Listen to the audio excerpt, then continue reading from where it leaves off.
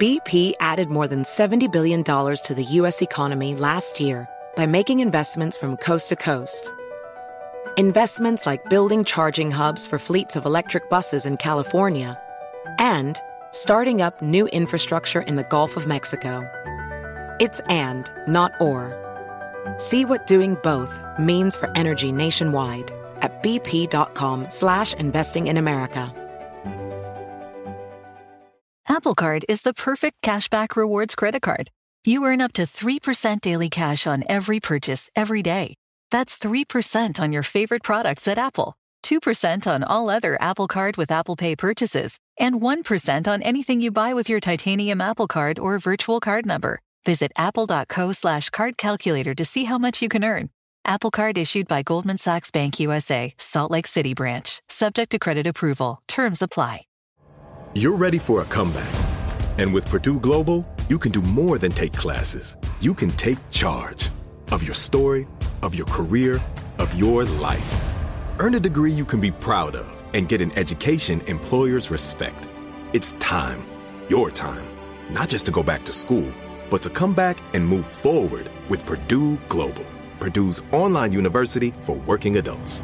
Start your comeback at purdueglobal.edu.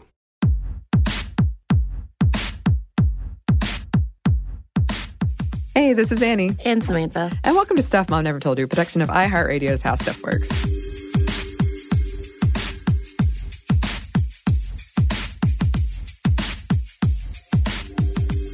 It's time for another Feminist Movie Friday. Yay! We're going to make this a thing. So wait, this is because it's coming out on Friday, not that we're watching it on Friday? It's however it fits into the lives of whoever's listening. Friday? Yes. It should publish on Fridays, but if you don't watch it on a Friday, that's totally cool. If you don't watch it ever, that's also totally cool. You mean say listen? Yeah. Okay. Well, no, I'm talking about the movie. Oh, okay. Where, yeah, see, there's a lot of things. You could make this work on Friday however you want to. I'm very confused about, what senses we're supposed to be using right now.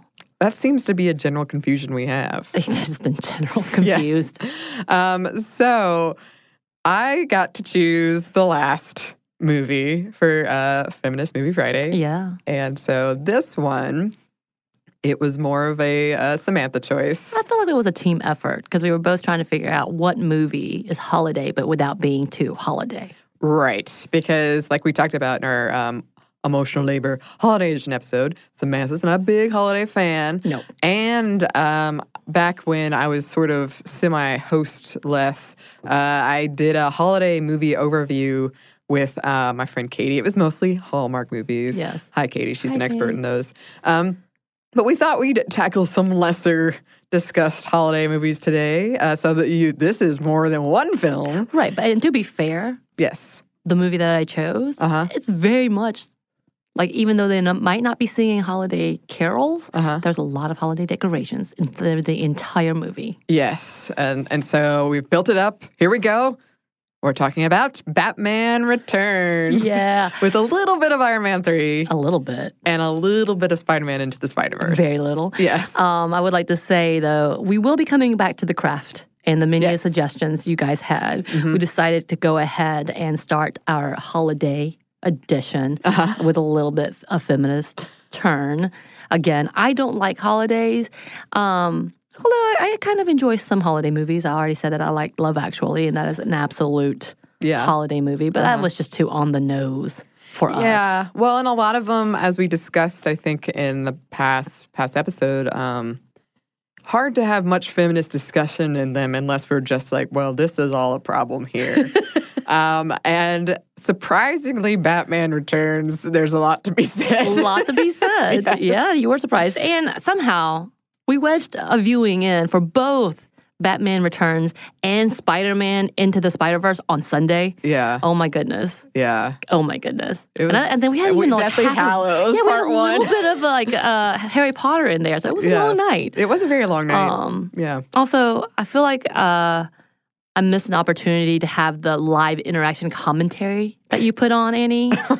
It's almost as entertaining as the actual movie. And so if you guys ever want a treat, if I could ever live stream you watching Spider-Man Into the Spider-Verse, and it will never be a clip of the movie, it's just you squealing at the movie the entire time. It's, oh man, I had so about much fun. Kirby dots. Kirby dots. And the lines. Yes, and the frame rate. And it was so, so my friend Joe was there, and the two of you were just having a back and forth, and I kept looking at both of you going, you guys are the worst people to watch movies with. Yeah, I really couldn't contain my enthusiasm. I appreciate that you let me have that moment. One day we're going to do it again, and I'm going to live stream it for everyone. I was very excited. I didn't know we were going to get to watch that. That was kind of a bonus. A little treat. Yes. So we will return to that at the very end. And if I want to do Spoiled Saturdays where we just have a take on something that's really recent. And if you don't want to be spoiled, then don't listen. I feel like we could talk about The Joker, and like we talked about previously, and then Midsummer. I have so many horror movies that I'm like, oh, please let me talk about this. But okay, today we're talking about Batman Returns. Batman Returns. Yeah, and for this, I did want to do a really quick overview of Catwoman because she's pretty much what we're going to be talking about in terms of this movie. And she's been around a long, long time. I think definitely future episode because there is a lot to be said about her. Mm-hmm. But quickly, she first appeared in 1940, meaning that she's been through the first, second, third, and fourth, if you want to call it that, waves of feminism. She was designed by Jerry Robinson and Bob Kane. Only 3 women have written for her so far, and she's only ever been drawn by men, if you're wondering. She was one of the first ever female comic book superheroes, in quotes. Her name is Selena Kyle, and she's a cat burglar in a cat suit. She's often painted as an anti-hero and sometimes a villain and sometimes a hero.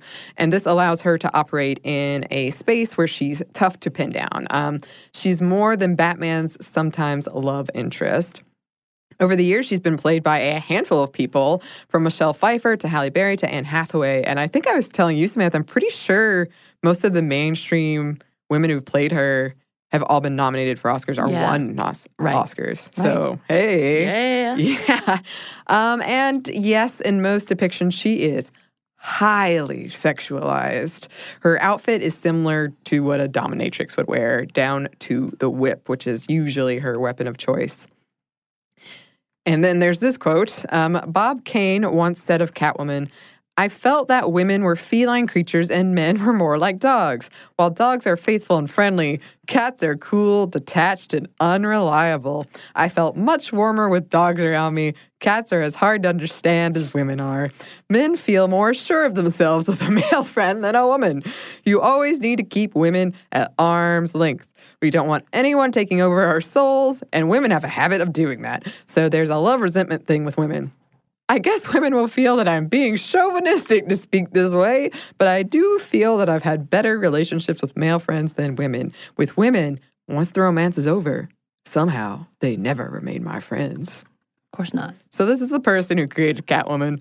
That might give you some insight into the character. This also might. She was created in part to combat talk of homoeroticism between Batman and Robin and to reinforce Batman's heterosexuality. Yeah. Catwoman was banned from the comics in the 50s because of the comic code that dictated that crime should never be seen to pay. And Catwoman was not acting like how a woman should behave. Oh, no. Yeah. And she didn't return until the 1960s. She was originally played by Julie Newmar in the 1960s TV series with Adam West, who was also then later on played by Eartha Kitt in the final season of that series, apparently because Julie Newmar was in a movie contract. She has different origin stories. So the first being known as the Cat, who carries the whip and has high-stakes thievery. Yes. I'm going to say that way. High-stakes thievery. To a stewardess with amnesia that turned to crime that then later assisted Batman in stopping crime, to the now, well, not the now, to the what we're talking about, 92 version of the revenge-seeking receptionist. Assistant. An assistant. To Anne Hathaway's original take on the high-stakes thief. Right. And throughout these various incarnations, one thing that has remained steady is that she is sexualized and the power her body has over others. However, since she is catering to the male gaze, it's really hard to say what is power and what is objectification. And I have felt this when I've dressed as her, because I've had a lot of super gross comments made to me, including one that really stands out, where this guy said that I, quote, knew exactly what I was doing by dressing as her. That's very rapey. It was gross. That's a very rapey comment.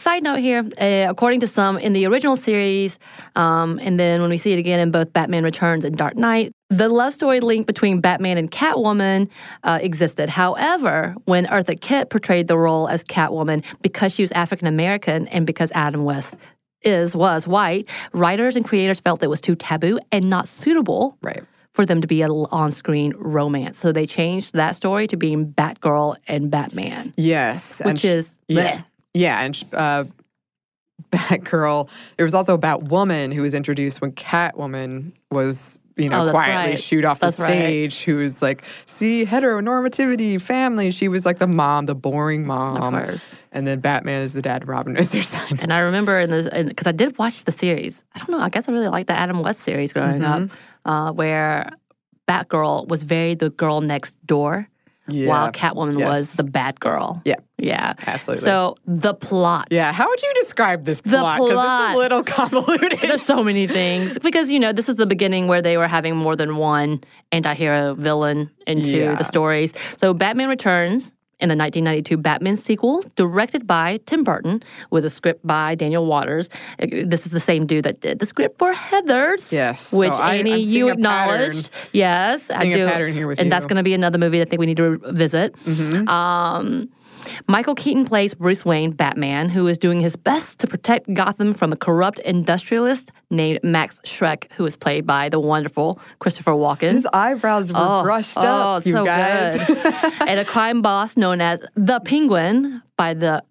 Who else could it be but Danny DeVito? I don't know if there's going to be anyone who could replace that. Right. And it takes place, at Christmas time. Yeah. A giant tree at the opening scene. There's multiple Christmas tree lightings. Yes, there's multiple. Yes, that's true. Presents, indicative of all of that. Present box that's used as a Trojan horse. Yes, to bring in all of the crazy clowns, apparently circuses.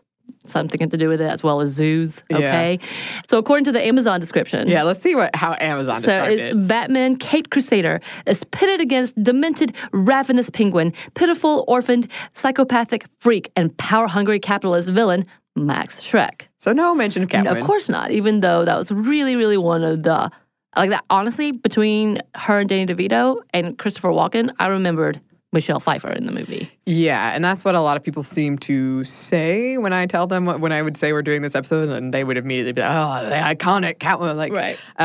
And also, I just want to mention my favorite part of this Amazon description is that power is in quotes. Of course. Because there's a power plant involved. I love it. A silly pun you only would get if you've seen it. In a a DC movie, for sure. Because also the original Batman series had all of the kind of puns. Oh, absolutely. So I think it kind of gave a lineage to that. Well, yeah, they definitely leaned in this one. I haven't seen... So, disclaimer, I've seen all of these era Batman movies. I've seen all the Christopher Nolan ones. But I saw them all in one very drunken day. Right. So I only remember bits and pieces. But Samantha and I did rewatch this one for this show, so yes. I have seen it. But I got a sense that they really leaned hard into those puns. Right. I think the second one was a little more, because the first one was also by Tim Burton. And I feel like you see the same darkness, but the second one seems a little kitschier. But to be fair, I guess you have that origin story of Batman, so the darkness of, seeing his parents die and all of that, and him coming out to the community as, this vengeful hero. But you do also have the Joker doing a majority of the puns and being somewhat kitschy. As in the second one, I think it's just kind of all happened. And you did mention about the fact that there wasn't many scenes with Keaton. Yeah, that's one of my favorite parts of the movie, actually. He's in a fourth of it. Yeah. He's really not about him, in my opinion. No. especially the first half. Yeah, it definitely was all the origin stories for Catwoman. Yes, and I love that. So let's talk about Catwoman. Yes. So Michelle Pfeiffer played her, Selena Kyle, slash Catwoman. And when the movie starts, Selena Kyle is the embodiment of the crazy cat lady. She's sort of frumpy in her outfit. She has these glasses on, which we all know in the 80s, that meant, well, it still, I guess, means that? Yeah, people still sexy. use that as a thing of like, unless you're doing library-esque type of thing, librarian-esque, is still like the transformative moment. Yeah, you take off the glasses. Which is ridiculous. And by the way, Michelle Pfeiffer frumpy is an oxymoron. It doesn't happen. It doesn't happen. Yeah. She says, I love this, when she gets into her empty apartment, she says, honey, I'm home. Oh, I forgot I'm not married. Right.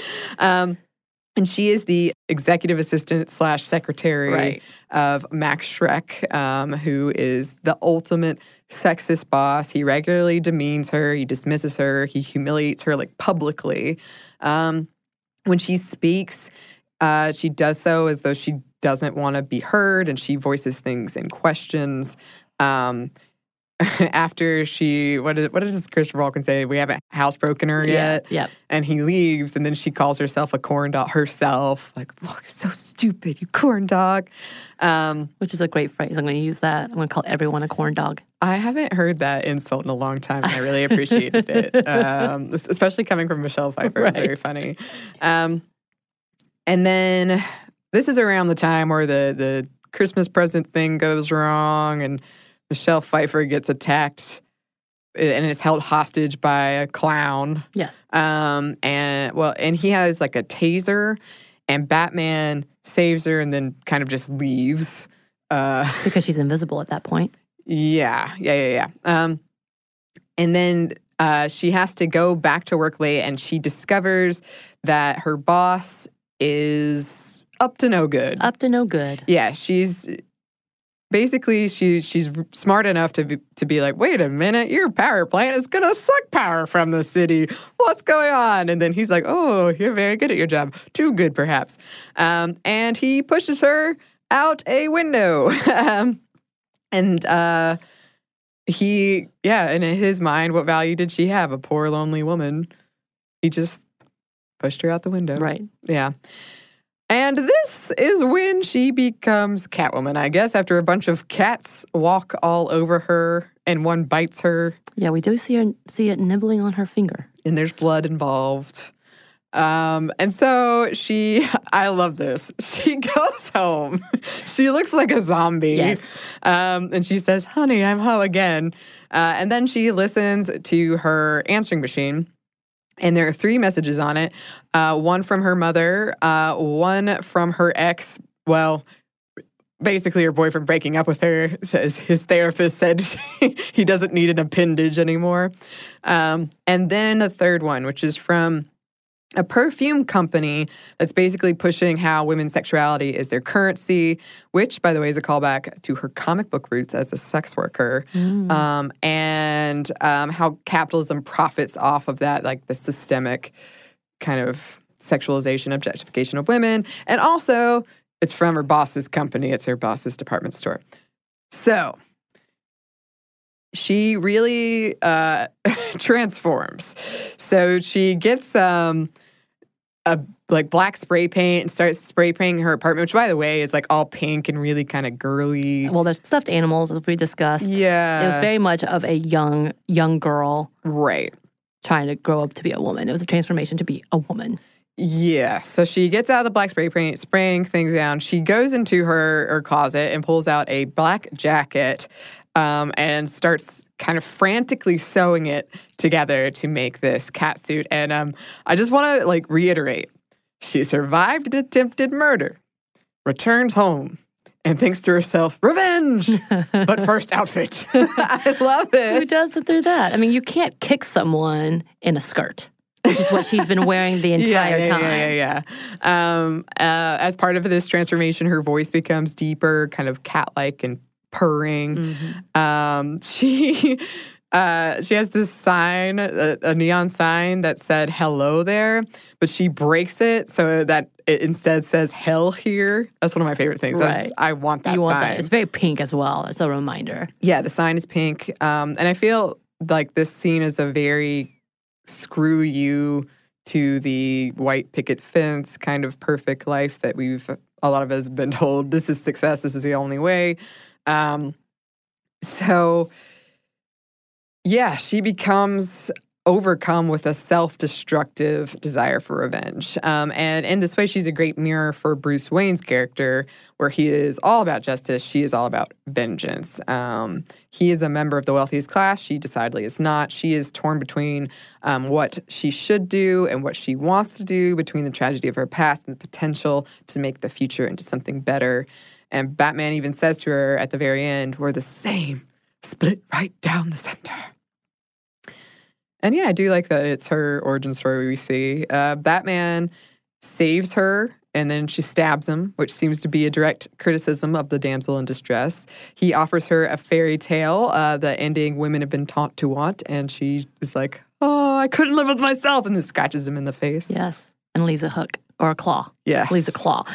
She is not a sex object, or at least she is that and something else. She is scary, unhinged, and a total nightmare. Yeah. That crazy girl, right? Pfeiffer put a live bird in her mouth for this movie, which you told me about. Yeah, and I was like, oh my gosh, she actually did this. And Penguin, who totally does objectify her, describes her as Beauty and the Beast in one luscious Christmas gift pack. Yeah. Also, he's just disgusting in every way. Yeah. And when they kind of make a pact to work together to take down Batman, and when she refuses his advances, because in his mind there was going to be this romantic sexual component to them working together, and when she refuses his advances, he says, you sent out all the signals, you lousy minx, I ought to have you spayed.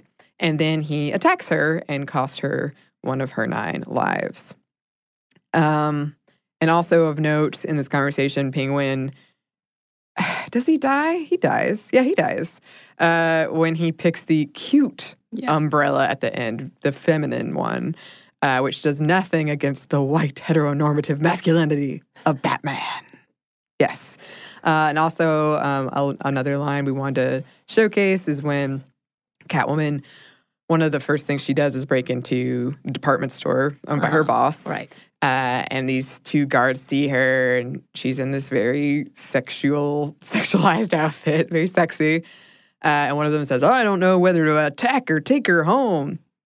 Or maybe he says, I'm in love. Anyway, basically, should I attack her or try to get with her? And Catwoman says, you men always confusing your pistols with your privates. Yes. Very sultry-like, too. Yes.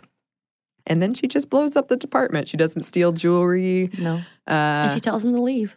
Yeah. She doesn't kill anybody yet. Yet. And that's when she gets the whip, her weapon.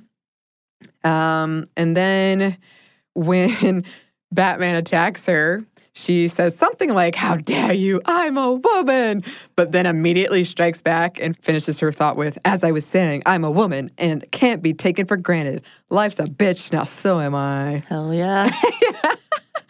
Yeah, she really leans hard, I felt like, into the hysterical label that has so long been used against women. Right. She just went for it. She did. You gonna call me that? Okay. Crazy cat lady? I'm gonna be a crazy cat lady. Exactly.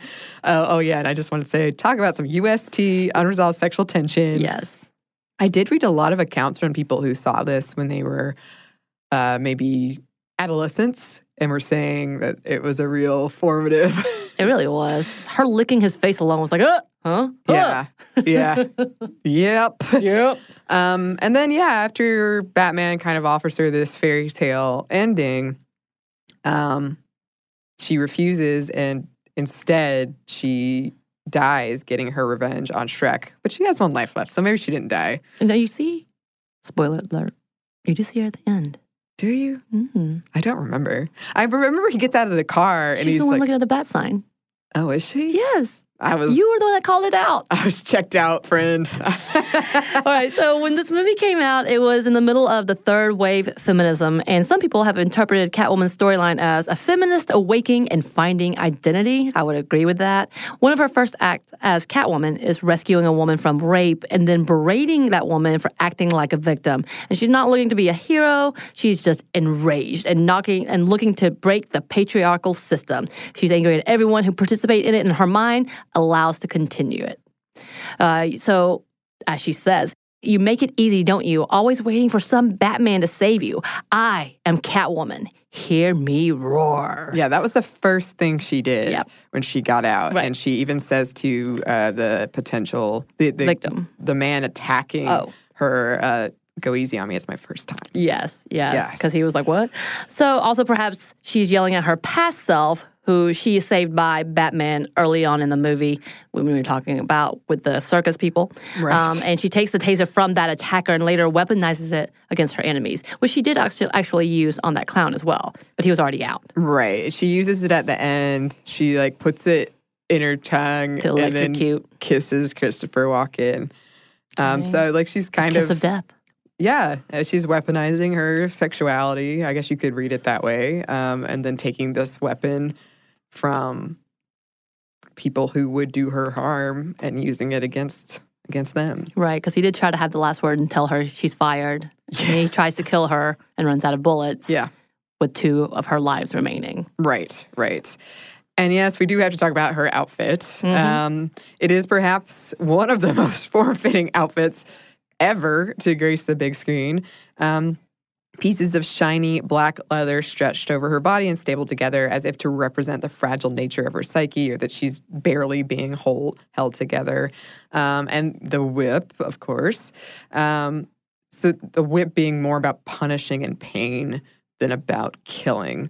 And there was definitely some misogyny in the way critics wrote about her, Michelle Pfeiffer, and the outfit. Here's an example from the Rolling Stone. Off to the side, Michael Keaton, a.k.a. Bruce Wayne, a.k.a. Batman, was enjoying the hell out of the moment. Oh, it was tasty. Here was Mrs. 2-time Oscar nominee, Mrs. Actor's Actor, Mrs. Total, get it in 2 takes, professional, held in check by a few pounds of wet, sucking latex and a pair of pointy ears. Ugh. That's a weird comment. Yeah. They had to cover Michelle Pfeiffer in baby powder before she donned the suit, which they then vacuum packed. Yeah, she just recently talked about it during an interview and about how awful it was and painful it was for her. Yeah. So, Catwoman outfits ranked. So, many thought pieces on the catsuit. There's different variations. Some see it as embracing the sexual objectification of women and weaponizing it, or maybe rejecting male superhero garb, and thus the patriarchy, and leaning in hard to the feminine. Yeah. So Julie Newmar, who I watched growing up, and I'm not that old. Yeah. So I was watching reruns. Just want to put that out there before they think it's okay to be that old, but I'm not that old. I just want to put that out there. Julie Newmar, who played Catwoman in her first on-screen appearance in the 1960s, wrote in a letter to the Huffington Post, "Every girl is a Catwoman. There will always be a Catwoman. Catwoman is forever." And her costume was perhaps the most tame and the most kitten-like. It was a black sparkly suit, reminiscent of a corset around the waist, complete with a gold belt, and, of course, cat ears. Lee Meriwether, who was in the movie, wore pretty much the same thing when she played her. And then there's Eartha Kitt, who took over from Newmar. She wore the same thing, but adjusted the placement of the necklace, pulling it higher. Yeah. And then, of course, there's Halle Berry, who played the titular character in Catwoman. She wore a push-up bra, leather gloves, whips, tight leather pants, and that's pretty much it. Yeah. Very dominatrixy. I have not seen this film. I've seen parts of it, including the infamous catnip scene. But I know it's about an addictive beauty cream targeted towards women and playing on the fact that all of these high beauty standards we place on women So we probably would have a lot to say about it. I also know Sharon Stone is the one behind the beauty cream. Right. People are like, don't be telling me Sharon Stone is not hot even if she's older, okay? Right. And she is beautiful and hot. And also, this is the one that won the Razzie. It was considered one of the worst films. It's pretty bad. Ever created. From ever most made. scenes I've seen, it is. But I think also there was a conversation about it being really heavy-handed and it was trying way too hard. Yeah. I mean, one of the main characters was named Ophelia Powers. Yeah. Ophelia Powers. Come on, y'all. We can do a little better. But I guess it could be, I was going to say, it could be that we're just looking at a different lens because all the other ones are fairly heavy-handed as well, whether it's some kind of pun, whether it's some kind of like over-the-top, whatever. But it just, it was not a great movie. It made me sad. So you've seen it? I've seen parts of it. Okay. I didn't finish it. Okay. All right. Just clarifying. Neither of us have seen it, but from what we have seen. Yeah. Yes. Left some room to be, left some things to be desired. And then Anne Hathaway's version. This one, she was meant to be the most functional. Her outfit was meant to be the most functional. It's a black leather stealth suit, and the cat ears were the points of her night vision fancy crime goggles. Her stilettos were weapons. I think I've mentioned on the show before, I did used to cosplay her, and sometimes I still do. And my experience was everybody loved that costume. But they also loved telling me that they didn't like Anne Hathaway. Oh, poor Anne. Yeah, we've talked about that on this show before, how people just don't like Anne Hathaway because they see her as prissy, she's vegan, persnickety, but really, it seems to me she just knows what she wants. Well, I was going to say, Natalie would be the same. She's a vegan, all of those things, but she's not as disliked seemingly as Anne Hathaway is. Maybe that's another episode. And then we wanted to end with this for our discussion of Catwoman.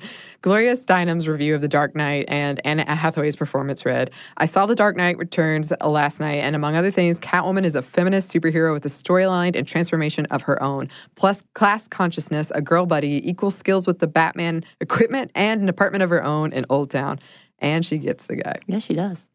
So, that's kind of our look at Batman Returns with Merry some Christmas. Catwoman extra. Merry Christmas. We do have a little bit more for you, very brief run through. But first, we have a quick break for a word from our sponsor.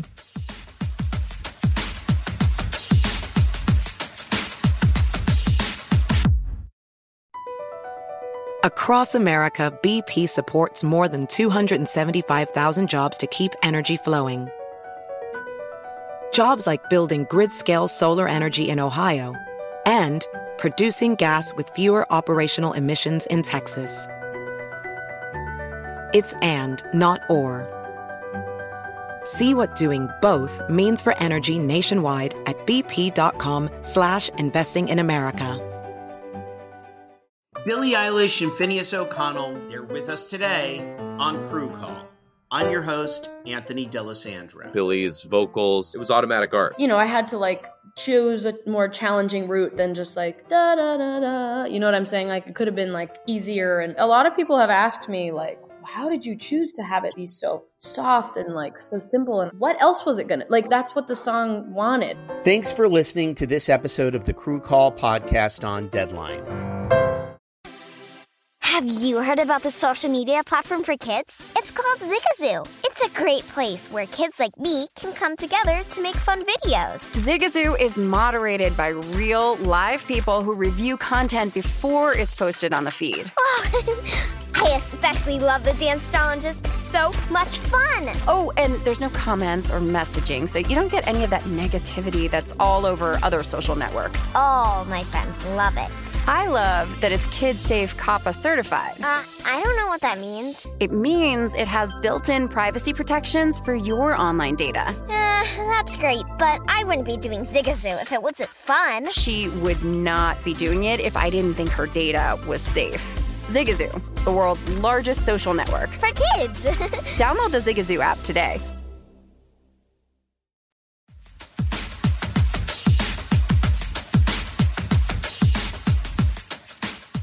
And we're back. Thank you, sponsor. And we're back a little bit with Iron Man 3. Yes. I'm going to blaze through this. It's been a minute since I've seen this one, too. And I'm not going to lie, I have a hard time remembering all of this. Okay. Well, I got you. I got you. All right. So we open On Blue by Eiffel 65. The year is 1999. Tony Stark is about to bang a scientist named Maya Hansen, played by Rebecca Hall, who has this plan all about regenerating plants or something. He stands up an awkward Aldrich Killian, played by Guy Pearce. And then, yes, we skip to the present MCU timeline, post-Avengers Assemble, and Tony has built a bunch of Iron Man suits. And it's Christmas time. One of the first scenes is him trying on his new Iron Man suit to Jingle Bells, kind of a sassy version of Jingle Bells. And Tony is clearly distant and struggling with maybe PTSD, definitely anxiety attacks post-New York City and the Avengers, which is impacting his relationship with his wife, Pepper Potts. Wait, they weren't married then, were they? I didn't think so, but a lot of places, his significant other. Okay, because they didn't get married until after the first... The wedding was in the Avengers Part 1 Endgame. Infinity Wars. You're right. So significant other. I put that. Well, I put that originally, but then everywhere I was reading said wife, and I was like, oh, really? Maybe they got divorced and then got remarried. Anyway, whatever. A now not so awkward and pretty handsome Aldrich Killian shows up to meet Pepper and is very flirtatious with her. Tony's head of security, suspicious, stumbles on a mysterious plot, gets severely injured. At the same time, you have a string of terrorist attacks orchestrated by a villain known as the Mandarin, and this has the press clamoring after Tony Stark, aka Iron Man, asking him if he's going to do something about it. And angry about what happened to his head of security, Happy, Stark challenges the Mandarin on live TV, gives away his home address, which I feel like is pretty obvious where he lives, but whatever. I guess it's the challenge. I don't know. So when he arrives home, Pepper is packing, and also he has once again given her a gift that she clearly doesn't want, a huge rabbit, custom made. At this point, Maya shows up at the door and is like, hey, I think my boss works for the Mandarin. And then all these missiles start pummeling into their house, and Tony is able to save Pepper and Maya Hansen, Rebecca Hall's character, by putting them in some of his Iron Man suits and blasting them out. He manages to escape, but not before his suit takes major damage and is pretty much non-functional when he lands in the middle of nowhere in Tennessee. As he's trying to repair his suit, he meets a young boy who promises to help him secure some supplies because everyone thinks Tony is dead. And then, all right, he finds out about this project called Extremis that Maya was working on with Killian that experimented on injured soldiers to regenerate lost limbs or other injuries, but it left these soldiers unstable. Like, I will explode spontaneously unstable. Iron Man, he's like trying to figure out what he's going to do, how he's going to save the day. He's on the verge of a panic attack when the kid says, build something. You build things, right? Just go build something. So he goes back to his roots. And as this is happening, Pepper is captured by Maya, who is working for Killian, and is used in the Extremis experiment. Killian even tells her that she is a trophy when she's strapped into this pod in a sports bra and tight pants. Then Tony is captured after he discovers that the Mandarin is just an English actor pretending to be a terrorist. And this is a big twist in the movie because he's a huge villain in the comics. Tony he attempts to break out, but then Maya tries to save him when he fails, and then Killian just shoots her instead of listening to her because she's like, you won't be able to solve your problems without me. I'm your scientist. And he just kills her. And also, the president has been captured. And this all culminates in a battle between a superhuman Killian and his cronies, Tony, his pal, Iron Patriot, played by Don Cheadle, and a bunch of automated iron suits with the president and Pepper's lives hanging literally in the balance. The president is saved, but Pepper falls into a pit of lava, seemingly to her death. Killian is about to kill Tony, but then Pepper rises up from the depths of hell, metaphorically, and now is all temporarily superpowered. She does some ass-kicking in like 2 minutes or less. Then they kick ass together. Tony destroys his Iron Man suits and removes his arc reactor. Day is saved. It's complicated. Well, I think you just really wanted to do a plot line. I was like, I did this before I rewatched it, and I was like, oh boy, there's so many threads here. All right, so let's talk about Yes. action figures. Let's shall do it. we? Because Yes. you and I had a discussion, and you were telling me a lot about this. So, as you talked about in the female action figures episode, Rebecca Hall's character was originally meant to be the main villain, but the director was pressured by studio execs that a female villain action figure wouldn't sell. And I'm sure those Guy Pearce action figures leapt off the shelf. Yeah, right? I'm sure. And Marvel Entertainment CEO at the time, Ike Perlmutter, said there was an early draft of Iron Man 3 where we had an inkling of a problem, which is that we had a female character who was the villain in the draft. We had finished the script and we were given no holds barred memos saying that cannot stand, and we've changed our minds because after consulting, we've decided that those toys won't sell as well if it is female. So we had to change the entire script because of toy making. Now, that's not Feige, that's Marvel corporate, but now you don't have the problem anymore. Yeah, so it was really frustrating, I think, for a lot of people involved in the film. I know Robert Downey Jr. was like, no, you got to give her more of a role. And Rebecca Hall accepted it on kind of a different... Which happens a lot. Unfortunately. And especially to women. Unfortunately. Yeah, you can see our action figure episode for more on that. And then I also wanted to say an interesting thing about Pepper Potts is while she spends most of her time being damseled in this movie and every other Iron Man. Yes.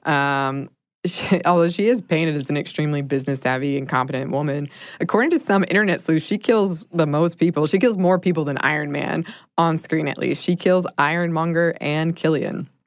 Iron Man has only killed Ebony Maw on screen. And then, yeah, I could come back and talk about her character because she's painted as sort of a nag. Like, she's never happy with Tony. Because it's Gwyneth Paltrow. Yeah. Well, that's another thing is a lot of people can't separate her from Gwyneth Paltrow. She is used to make Tony feel jealous by the villain. She does spend most of the movie in distress. She's captured, tortured, and experimented on as bait for Tony. And then there's a lot of talk about fake feminism and how just because she got to kick ass for 2 minutes or less, that it's like execs are pointing to it. Look how feminist we are. Right. But it ignores everything else. Which was kind of the complaint for Endgame. Is it Endgame or is it in the... Yeah, it is. Endgame. What is wrong with you today? I've seen a lot of movies, No, friend. so with Endgame where they have that one giant scene, but they're like, hey, look, women, like you good didn't job. earn it. It's just so token. Yeah, for sure. And then Tony, the character as well, is, I mean, he's a womanizer. He says a lot of things in the movie that are not great.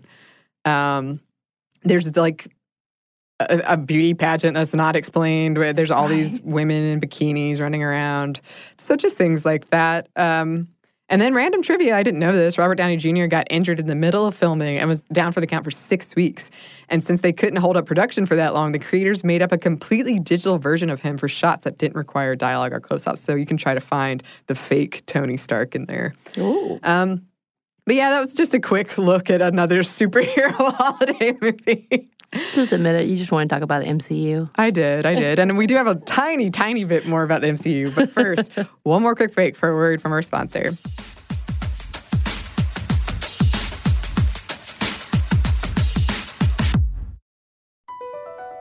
BP added more than $70 billion to the U.S. economy in 2022 by making investments from coast to coast. Investments like building charging hubs for fleets of electric buses in California and starting up new infrastructure in the Gulf of Mexico. It's and, not or. See what doing both means for energy nationwide at bp.com/investing in America. Hi, I'm Antonia Blythe, and this is 20 Questions on Deadline. Joining me today is Alison Brie. Welcome, Alison. We got second place in my 7th grade lip sync contest for one of the songs on that album. The one that was like, you've already won me over. Oh, that's a good one. Yeah. It's very slow. Of all the options. In spite of me. Like, what did we do? It's so slow. Don't forget to listen to 20 Questions on Deadline. Thank you again, Alison. Thank you. Hey, Sarah, I loved that spring break vlog you posted on Zigazoo. OMG, you watched it? Yeah, it was edited so well. I think you're so talented. Social media interactions are only positive when you use Zigazoo. Zigazoo is the world's largest and safest social media network for kids. Your kids can upload their content and see what their friends are up to. With Zigazoo, they can create videos, enter to win prizes, and try out the latest dances and trends. There's no commenting, no text messaging, and everything is 100% human moderated. Plus, all community members are real, verified kids just like yours. There are no bots, trolls, or AI. Because Zigazoo is about one thing and one thing only, and that is fun. Try out Zigazoo this spring break and let your kids share your vacation blogs and best edits with their friends safely. Download the Zigazoo app today. That's Zigazoo.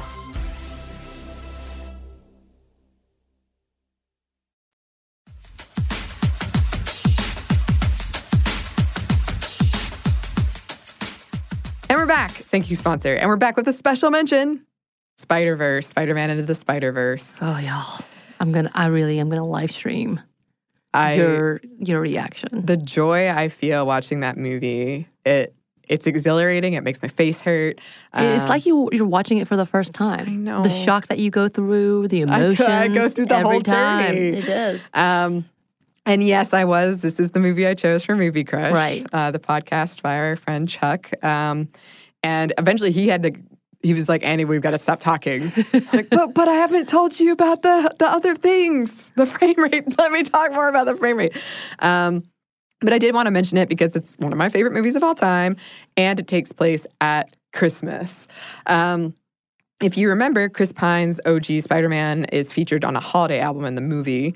And the cast actually recorded several holiday songs that you can listen to and buy if you want, including Spidey, It's Cold Outside, Swinging Around the Mistletoe, Silent Night, You're Welcome, Joy to the World That I Just Saved, Spidey the Snowman is beginning to look a lot like a non-denominational holiday.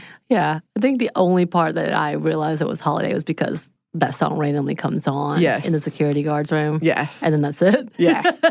But it's a holiday. There's snow. There's Christmas trees if you look. It's diverse. It's gorgeous. It has fleshed out female, badass, vulnerable characters like Spider-Gwen, Penny Parker, Aunt May, Doc Ock. What a great villain. It was a good villain. Yeah. So Phil Lord and Christopher Miller's goal for the film, inspire young people to become heroes, inspire grown-ups to help them do it, and remind us all that you don't need to be bitten by a radioactive spider to do your part. You are powerful, and we are counting on you. Yes. I'm pointing to Annie right now. Yes. So. What does he say? Not you necessarily, probably metaphorically speaking. No. They're counting on you necessarily. But yeah, that's just what we wanted to say about some less traditional holiday movies. Well, yeah, so there you go. Our not so Christmassy Christmas movies, which is the way I like it. I will tell you once again, I do a lot of a lot of horror movies during this time because I do not like, I'm not a fan of the season. I'm not trying to be a Grinch necessarily. But, you have to cope with things the way you can cope with it. So let us know your not-so-Christmassy Christmas movie recommendations. And I would also consider Die Hard, which I know has been a debate. Action movie that takes place at Christmas. Yes, and a lot of the Harry Potters as Christmas movies as well. Yeah. We watched, Deathly Hallows. A little bit. I feel like the first two are the ones that I would consider... Pretty Christmassy. Happy Christmas, Harry. Yeah, I think he does it. It is Christmas at one point in Deathly Hallows Part 1, though. Is it? Yeah, when he goes to visit his parents' grave, it's Christmas. That's right. So, yeah, let us know your recommendations because I would love to know more and to watch more movies that are not the Netflix movies that I'm seeing. Right. I don't want to watch those. Yes, and let us know what we should do for our next Feminist Movie Friday. And also, if you have any feminist movie thoughts, I know we moved through those pretty quickly. But so if you have any thoughts about them that we missed, we would love to hear them. You can email us at stuffmediamomstuff@iheartmedia.com. You can find us on Instagram at StuffMomNeverToldYou and on Twitter at MomStuffPodcast. Thanks as always to our super producer, Andrew Howard. Thanks to you for listening. Stuff Mom Never Told You is a production of iHeartRadio's How Stuff Works. For more podcasts from iHeartRadio, visit the iHeartRadio app, Apple Podcasts, or wherever you listen to your favorite shows. Jingle bells, Batman spells, Robin laid an egg. No? Okay.